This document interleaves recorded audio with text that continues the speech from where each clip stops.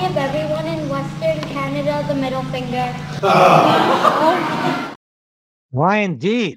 Well, we're going to find out in a minute what this is all about because we had another middle finger today from another Liberal.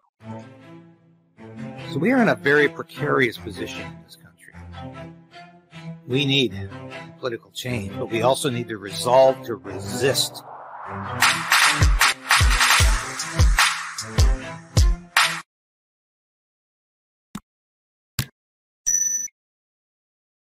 Hi, welcome back. I'm David Creighton, the host. Stand on guard. You're watching the Creighton's Right channel. Had a big vote in the House of Commons today, right after question period. A lot of you, I'm sure, were watching. I did the broadcast live during question period, waited until this big vote on the carbon tax paused. It wasn't another axe the tax vote, as some people were saying, but it was a vote to expand Trudeau's 3-year carbon tax exemption to more than just home heating oil and include natural gas and propane. So the rest of the country can at least get a little bit of relief.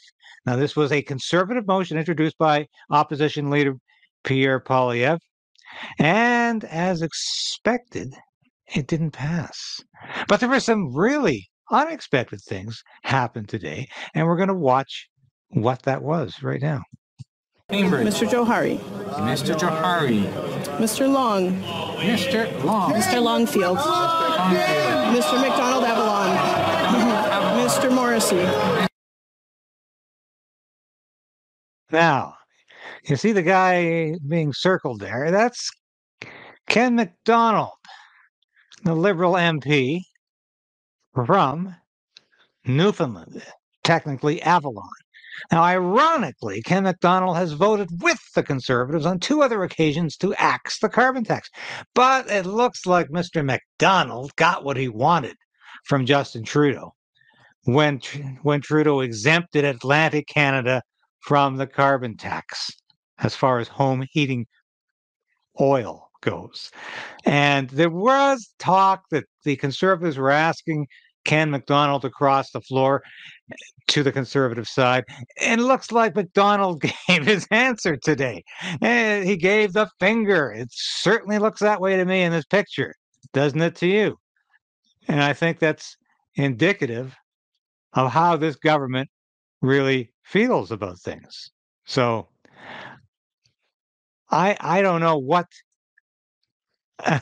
here we go in slow motion here. Yeah. Can't deny it. Can't deny it. In fact, let's even back it up a bit. Let's see it again. Yeah. It certainly looks like he's giving Canadians the finger. As the opposition House leader said immediately after the vote, that the member from Avalon was giving everybody the finger and Canadians the finger. So this motion was to extend the pause to all home heating oil. Voting period has ended. Yeas pour 135, 135. Nays contre 186, 186. I declare the motion defeated. Rising on a point of order. Order, I recognize the Honourable House Leader. Thank you, Mr. Speaker. We just had a very important vote to Canadians, and the member from Avalon literally gave the finger to those Canadians as he stood to vote for our motion, which was to give them a break and a reprieve on home heating costs. He gave the finger to the senior choosing between heating and eating. He gave the finger to all those struggling to make ends meet in an unaffordable Canada. He gave the finger to all Canadians watching. Speaker shut her right down there, didn't he? Yes, Mr. Speaker, I will rise on the same. Yeah, and here's Ken McDonald's about to rise and explain himself. Point of order. I scratched the side of my head with 2 fingers. So if they think it's 1 finger, that's up to them. They can take it how they like. Now, do you believe that? I find that hard to believe. as they used to say in Get Smart. Would you believe I was just scratching my head with 2 fingers? No, I don't think so. I'm placed in a very difficult situation here. If honorable colleagues will allow me to take a look at this issue, but let me just say this. When members are often offered an opportunity to explain their actions, and they do, usually the matter is closed. This has raised some disorder in the House.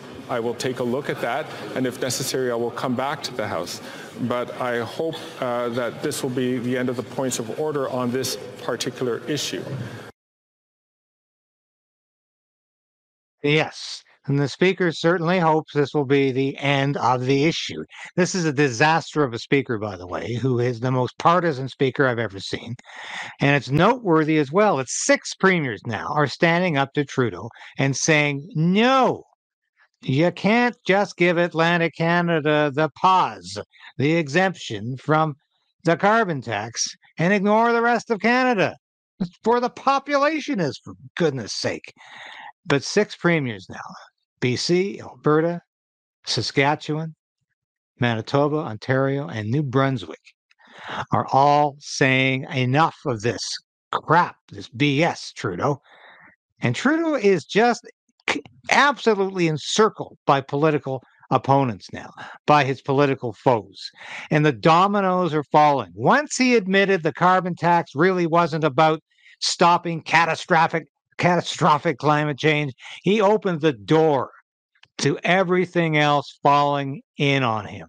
And that's exactly what's happened, because he's admitted it's got nothing to do really with Canada's global footprint, which remains at 1.4, 1.5%, which is insignificant in the larger realm, in the aggregate. It is insignificant.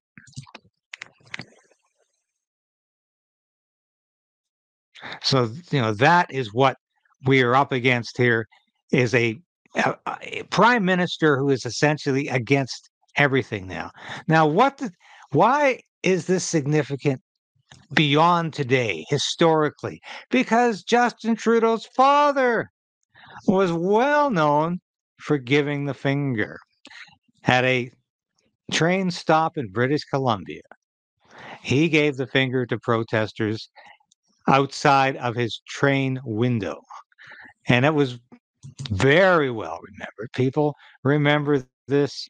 And certainly if you went through that campaign, Trudeau was at the nadir of his popularity at that point. And it was a very trying time economically for Canada, huge interest rates. And this topic came up at a session when Trudeau was addressing a school in Calgary. Leave it to the kids in Calgary. They remembered this. Their parents had told them about the time the elder Trudeau had gave his finger not only to British Columbia, but to the entire West. He really wasn't too positive about Western power and the emergence of the West as a real kingmaker in Canadian politics. So he was asked about this by one of the children. Did your dad give everyone in Western Canada the middle finger?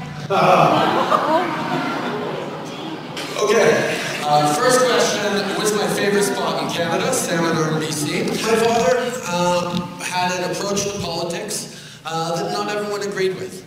And no matter how nice and good and smart any politician is, there's always going to be people who disagree with some of the decisions. Because really, in politics, you do have to make big decisions, and whenever you make big decisions, there's going to be people who agree with it and people who don't disagree with it. That's for sure. There's going to be people who disagree with it. And let me tell you, Trudeau made a big decision to put a pause on the carbon tax, but not other provinces and other parts of Canada are going to benefit from that decision. That was a bad decision. And apparently a Liberal MP today made a very stupid decision to make this really personal by doing this.